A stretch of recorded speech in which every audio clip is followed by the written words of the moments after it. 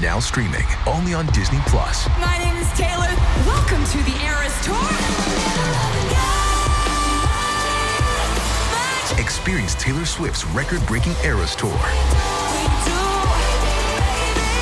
Does anyone here know the lyrics? Prove it! Taylor Swift The Eras Tour, Taylor's version, with 4 additional acoustic songs. Now streaming only on Disney Plus. The Moon is the Earth's closest neighbor in space, and its only natural satellite. It likely formed when a huge Mars-sized object crashed into our planet billions of years ago. This catastrophe turned Earth into a scorching ball of molten rock, and it also pushed some material into its orbit, eventually creating the Moon. Now, this heavily cratered sphere revolves around our planet, causing the high and low tides we enjoy around the globe. A bit more than 1/4 the size of Earth, it is the 5th largest natural satellite in the solar system. The Moon has several phases, for example, new, full, or crescent moon, first and last quarter. But whatever the satellite looks like, you can always find it in the night sky, and sometimes even during the day. But now, imagine waking up at night, looking up into the night sky, and noticing that the Moon looks a little different than usual. Looks brighter and bigger. The difference is so slight, you assume you're just seeing things because you're half asleep. You go back to bed, blissfully unaware that instead of the Moon, you've just seen Mercury. At first glance, this planet, the nearest to the Sun, is similar to our natural satellite. Its surface is also littered with craters left by space rocks. But Mercury is around 2/5 the size of our planet, so it's a bit larger than the Moon. This would mean a greater impact on our planet. Nights would become brighter, high tides would become higher, and low tides, you guessed it, lower. The lunar cycle, that's the time the Moon, or rather Mercury now, needs to go through all the phases, would become 14 hours shorter. But all in all, such a replacement would not have any drastic consequences for our planet. All right then, how about Venus? What if we instead swap in the 3rd brightest natural object after the Sun and the Moon? Venus is often called Earth's sister planet because their mass and size are nearly the same, and that would make a difference. Venus would be as large in our sky as Earth once appeared to the Apollo astronauts when they looked at it from the Moon's surface. The morning star, as it's often called, would be much brighter than the Moon. For one thing, it generally reflects 6 times more sunlight, but it would also occupy at least 16 times more space in the sky. That's why nights on Earth would be way brighter, as bright as early twilight now. If you looked at Venus from this distance, you'd even be able to make out the vague swirling patterns on the planet's yellowish-white cloud cover. But Venus wouldn't really become Earth's satellite. The 2 planets would likely orbit around their common center of mass, and this orbit would be quite eccentric. Like me! But if Venus moved in the same speed as the Moon does now, the 2 planets would eventually crash into each other. Okay, let's pull another switcheroo. If Mars was up there in the sky instead of the Moon, it would also be hard to ignore. The planet's disk would emit a reddish hue, and it would be almost twice the Moon's size. Even without a telescope, you'd be able to marvel at its unusual color and the dark spots on its surface. And even if you didn't see the red planet, you would still feel its unusual effects on ours. Mars is half the Earth's size, but several times larger than the Moon. Replacing a smaller space body with a much larger one would increase the gravitational stress, upsetting the delicate balance on our planet. If you were unlucky enough to be at the seaside when Mars took the Moon's place, you'd have to evacuate as soon as possible. Massive waves would rise in the oceans under Martian influence. They would crash against the shoreline like the largest tsunamis. Mars would also reflect more sunlight than the Moon, thus illuminating the night sky. However, this time with an eerie red tint. And you'd be able to admire the tallest mountain in the solar system, Olympus Mons, through a telescope. Mars isn't large enough to change the Earth's orbit dramatically. But with time, the 2 planets would probably begin to orbit each other, creating a binary planet system. And since Mars would be literally next door, voyages to it would become a whole lot more feasible.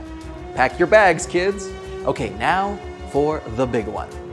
If Jupiter replaced the Moon, Earth would immediately lose its status as an independent planet. It would instantly turn into yet another moon of the largest planet in the solar system. But hey, at least people would have a beautiful sky view, right? Jupiter is dozens of times larger than the moon. A gigantic, beautifully striped, swirly sphere would cover nearly all of the horizon.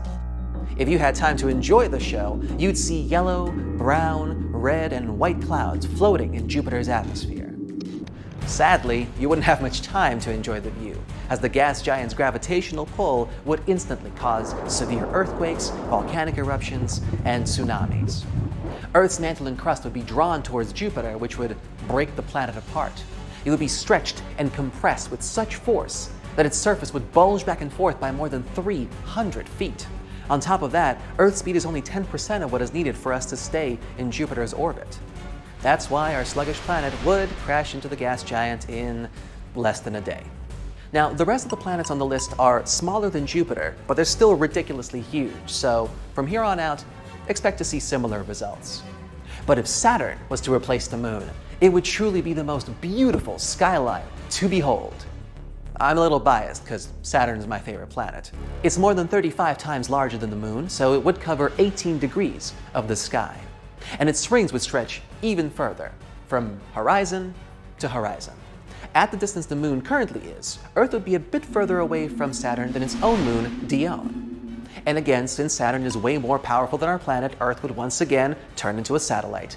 And again, Earth's rotational speed wouldn't be enough to keep it up in orbit, so we'd most likely crash into it in a day or two as well. But before burning up in Saturn's atmosphere, we'd have to pass through its magnificent rings. They're made up of pieces of comets, asteroids, and fragments of moons that shattered millions of years ago. It wouldn't be an easy feat to get through all that space debris. Plus, our planet would have to avoid all of Saturn's moons, all 35 of them. Does anyone know how to fly this thing?